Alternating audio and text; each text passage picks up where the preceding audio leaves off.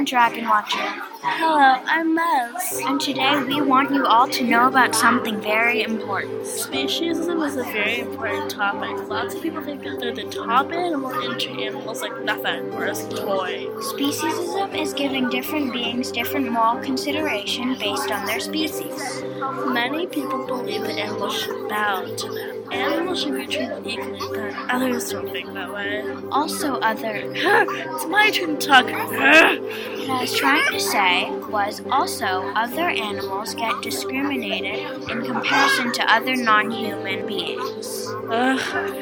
Most people sadly agree it's okay to treat animals in horrible ways. Lots say it's okay to hurt them, abuse them, and even kill them. Yes, even kill them. A true speciesist would say it's completely fine to kill animals just for decorations or for other unneeded items. Hey, are you mocking me? Animals are equal to humans. We may be on top of the food chain, but that does not mean we, us as humans, have the right to hurt animals and treat them cruelly for no reason or for something that is not necessary. Unfortunately, this is common, and some do without knowing the bad things they're doing. Speciesism is horrible because of all these bad things.